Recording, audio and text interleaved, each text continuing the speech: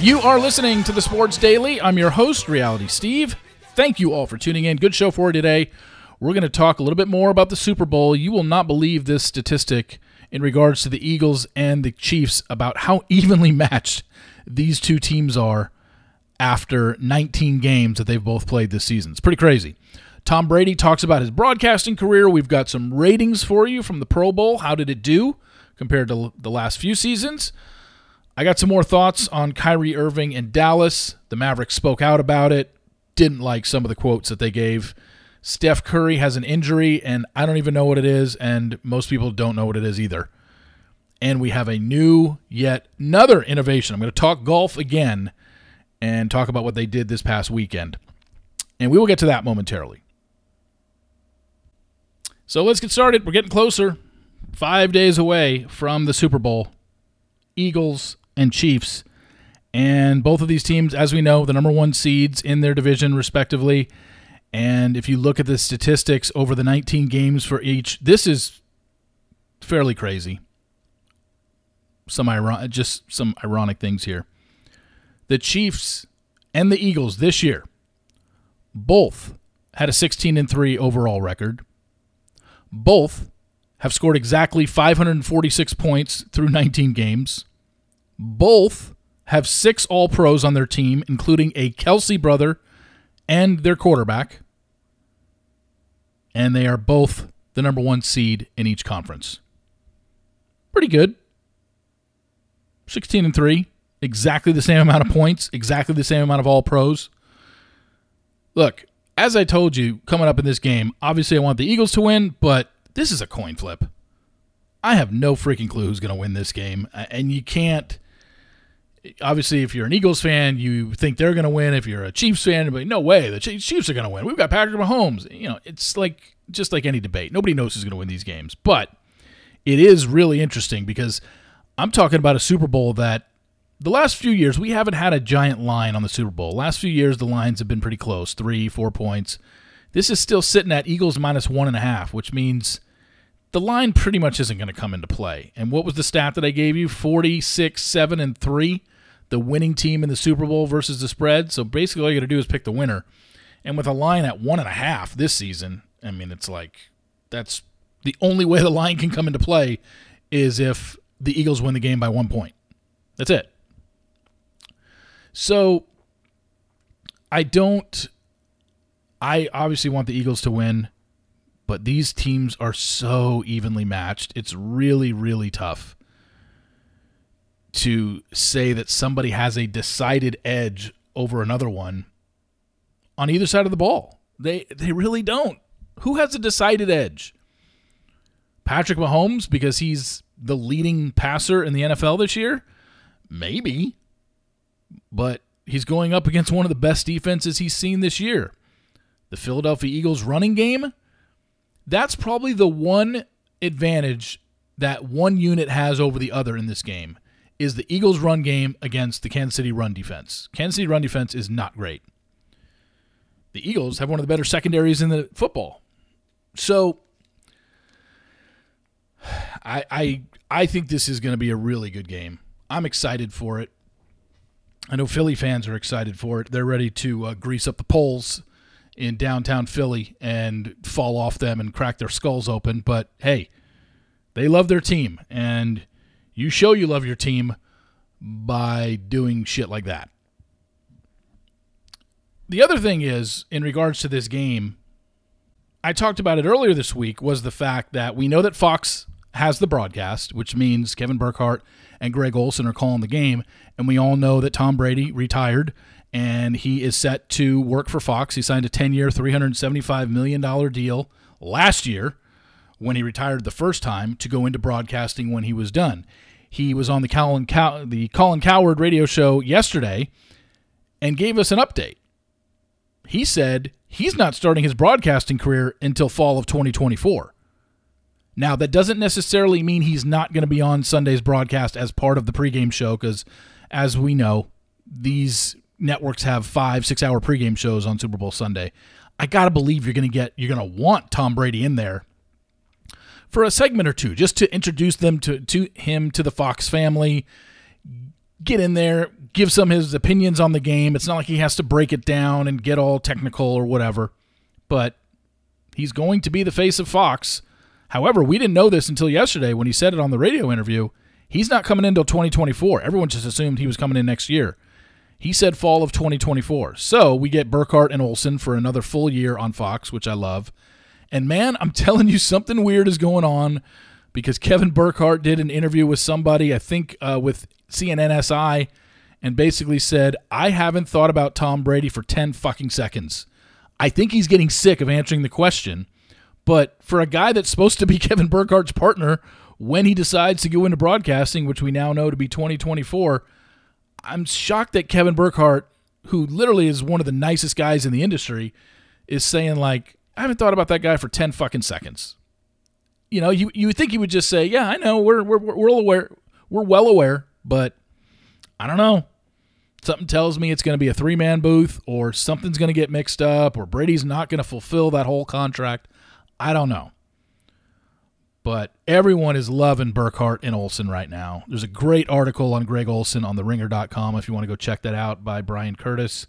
He does a great job covering media and announcers, and just talked about Greg Olsen from the beginning of this year, how much he's improved.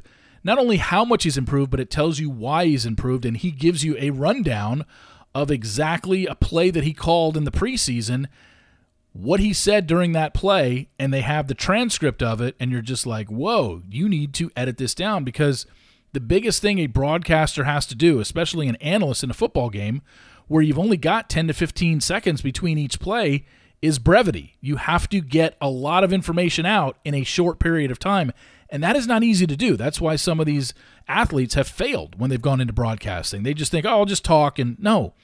Yeah, you have to talk, but you have to talk, you have to be insightful, you have to provide clarity, and you've got a 10 to 15 second window to do it. You have to talk in short sound bites, and most people can't do that, or it takes a lot of practice.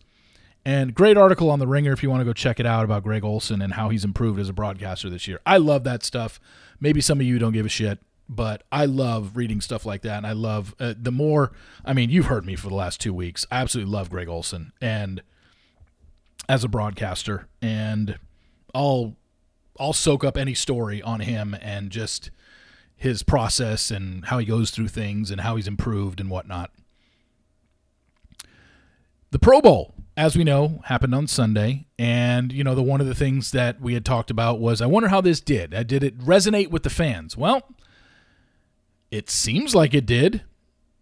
This was the highest Pro Bowl ratings they had in 4 years. It earned a 5.3 rating and 8.6 million viewers across ESPN and ABC. That's up 26% in the ratings and 14% in the viewership from last year when it was on ESPN alone. Last year it drew a 4.2 and 7.6 million viewers. Figures include TV and streaming viewership. It peaked at 5 to 5:30 Eastern Time when it got a 6.1 and 10.1 million viewers. So that's good. Ranks as the highest rated Pro Bowl since 2014, which drew a 6.6, and the most watched since 2015, which had 8.8 million. So it was the first Pro Bowl to post an increase over the previous year since 2011. So, and if you watched it, yes, the best catch competition was kind of hokey, and the point system was a little confusing. The game wasn't, the most riveting game. They certainly tried, but, they're dressed in bucket hats and hat backwards and sunglasses on and whatnot. That didn't really take away from the game. But as I said yesterday, it's not like they were playing press coverage and man-to-man all over the field. They were literally just laying back and letting the ball be caught in front of them, and then we just pull the flag. And it's like, okay, can we...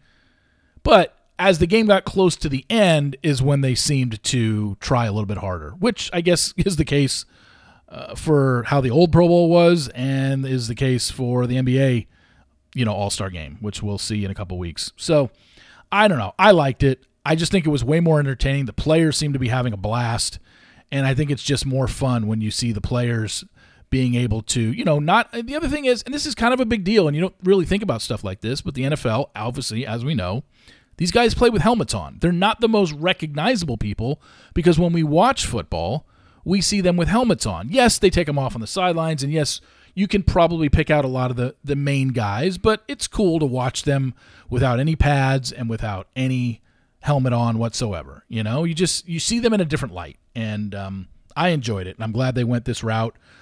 I think this is the way it's going to be from now on. It's just a matter of, is it going to be in Vegas every year, or are they going to do the same thing but say, like, hey, we're going to Tennessee next year, or hey, we're going to Jacksonville, or hey, we're going to do this in Atlanta. I don't know.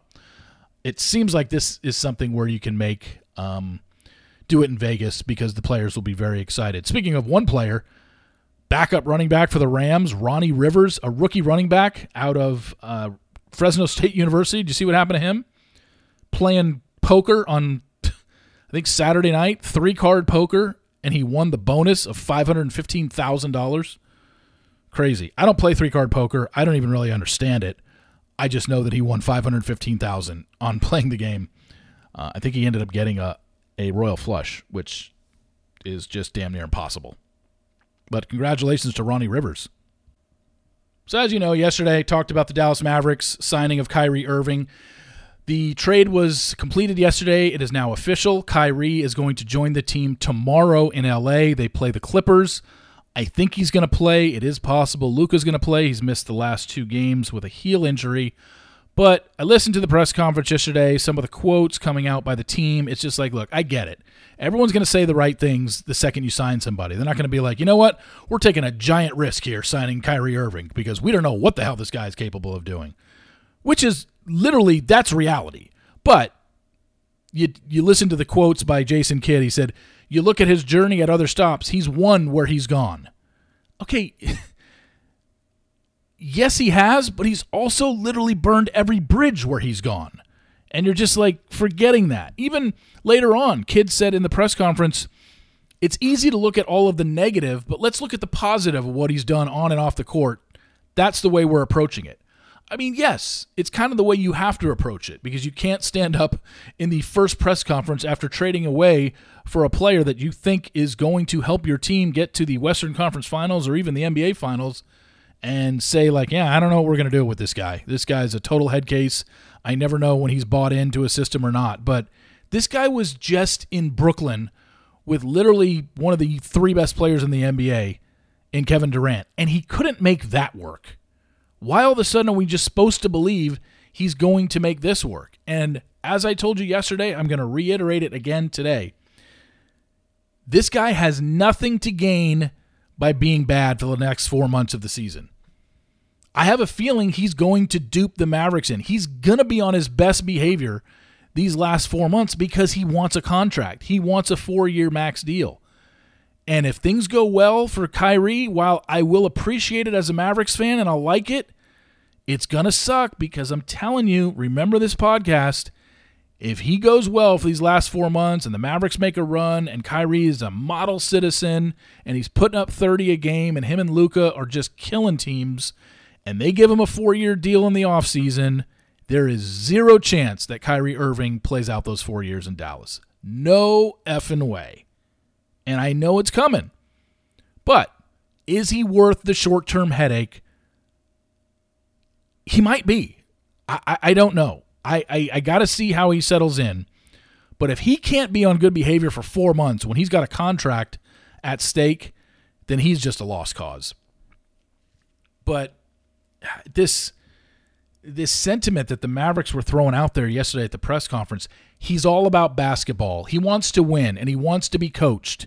And this is a great opportunity for me to have someone like this to help. It's just like he wants to win, and he wants to be coached. The guy is literally one of the most selfish players in the history of the NBA. He's definitely the most selfish player right now in the NBA. He's all about himself. Don't give me this bullshit he wants to win. He went to Brooklyn to team with Kevin Durant, and then they got James Harden in there. And those 3 couldn't coexist. And you're telling me he's all about winning? No, he's not. He's all about himself. Stop this. The rhetoric is driving me crazy. I'm just going to choose to forget the rhetoric right now on the Mavericks and what they said yesterday about Kyrie Irving. I'm just going to put it in the back of my head and just be like, look, Kyrie, just play well. And hopefully the Mavericks do well the rest of the season because that's all I can really do. It's just, it's too much, honestly. the Dallas Mavericks are competing with the Golden State Warriors because the Golden State Warriors haven't played well all year. They're 2 games above 500. They're not doing all that great. And they have Steph Curry, who just got injured again on Saturday against the Mavericks. And as of right now, they say he's going to be out through at least up to the All-Star break, but there are rumblings that he's going to be out longer, probably going to miss a month. And did you see what Steph Curry injury was? He suffered partial tears to his superior tibiofibular ligaments and interossseous membrane and a contusion to his lower left leg. Clearly, I don't know what the superior tibiofibular ligaments are. And the interossseous membrane, interossseous, interossseous membrane. Seos? I don't know. I'm pronouncing that wrong. Doctors, help me out here. What the hell is the interossseous membrane? That doesn't sound good, whatever it is. And for a team that's only 2 games above 500, they're barely qualifying for the playoffs right now and going to be without Steph Curry for another month. They just got him back after he hurt his shoulder, and he missed, I think, 2 to 3 weeks. Man, sucks for them. Because this is the team, when they're all healthy, that I don't care what the Denver Nuggets record is at the end of the year. I don't care what the Memphis Grizzlies record is at the end of the year. If the playoffs come around and the Golden State Warriors have a healthy Steph, a healthy Clay, a healthy Draymond, a healthy Andrew Wiggins, Kevon Looney, and they have that starting 5 100% healthy and hitting on all cylinders, they're the team to beat in the West, not the Nuggets. The Nuggets haven't proven they can beat anybody and stop anybody defensively, either in the regular season or the playoffs. They're just outscoring teams in the regular season because they've got an unbelievable offense. But playoff basketball is so much different than regular season basketball. We all know that, or you should know that by now, because when you play the same team over the span of 2 weeks, 7 straight times, it's much easier to game plan for them than when you play them on a Tuesday in the middle of January and then you don't play them again until the end of April, you know? And yeah, you're just going from team to team, game to game. But when you're playing the same team over and over in a 7-game series, yes, the team that has better scouting, makes better adjustments is going to win. The Denver Nuggets have never proven anything in the NBA playoffs in recent years. And the Memphis Grizzlies, I don't know if they're there yet. I don't know if they can beat the Warriors in a 7-game series. Warriors beat them last year. But this has to be a healthy Warriors team to beat them. And the Warriors haven't been healthy all year. They cannot stay healthy. Steph comes back, he goes back down. Andrew Wiggins missed 15 games with a groin injury or a hamstring injury. So we just have to wait. I mean, the season doesn't end until April, but only about 30 games left. They don't have a lot of time to get right. And if Steph's going to miss a month, and they're only 2 games above 500 right now and sitting in like the 7th or 8th slot, you got to get, if you're the Warriors, you got to get up to at least the 6th seed, because you don't want to have to play Memphis and Denver in the first round. You know, so we'll see. Plenty of time, but this is a bad injury at a bad time for the Golden State Warriors, because nobody wants to screw with their interossseous membrane. I know I don't. And finally, I talked about golf last week because I really enjoyed the fact that they are now going to interview golfers as they come off the tee, as they're walking to their next shot. I told you about they did that with Max Homa last week. Now did you see what they did this past weekend at Pebble Beach? They have a new technological thing that I think is really cool. And again, for a golf fan like me, it's almost like, and for a guy that does spoilers, it's almost like a spoiler. So what they did was they have something where they can track the ball the second it is in the air. And they did it on one of the par 3s at Pebble Beach. When the ball is in the air, there is a graphic on the right side of the screen that shows the hole. And it basically, while the ball is still in the air, tells the viewer where it's going to land. And they did it 3 times on Sunday, and all 3 times it's exactly the area that the ball landed. So it's like a mini spoiler. It's giving away where the ball's going to land before it lands. And I think that's pretty cool. Like, maybe there are people out there that's like, well, isn't that kind of the suspense of golf? Because once the ball is hit, you don't know where it's going to go until it lands.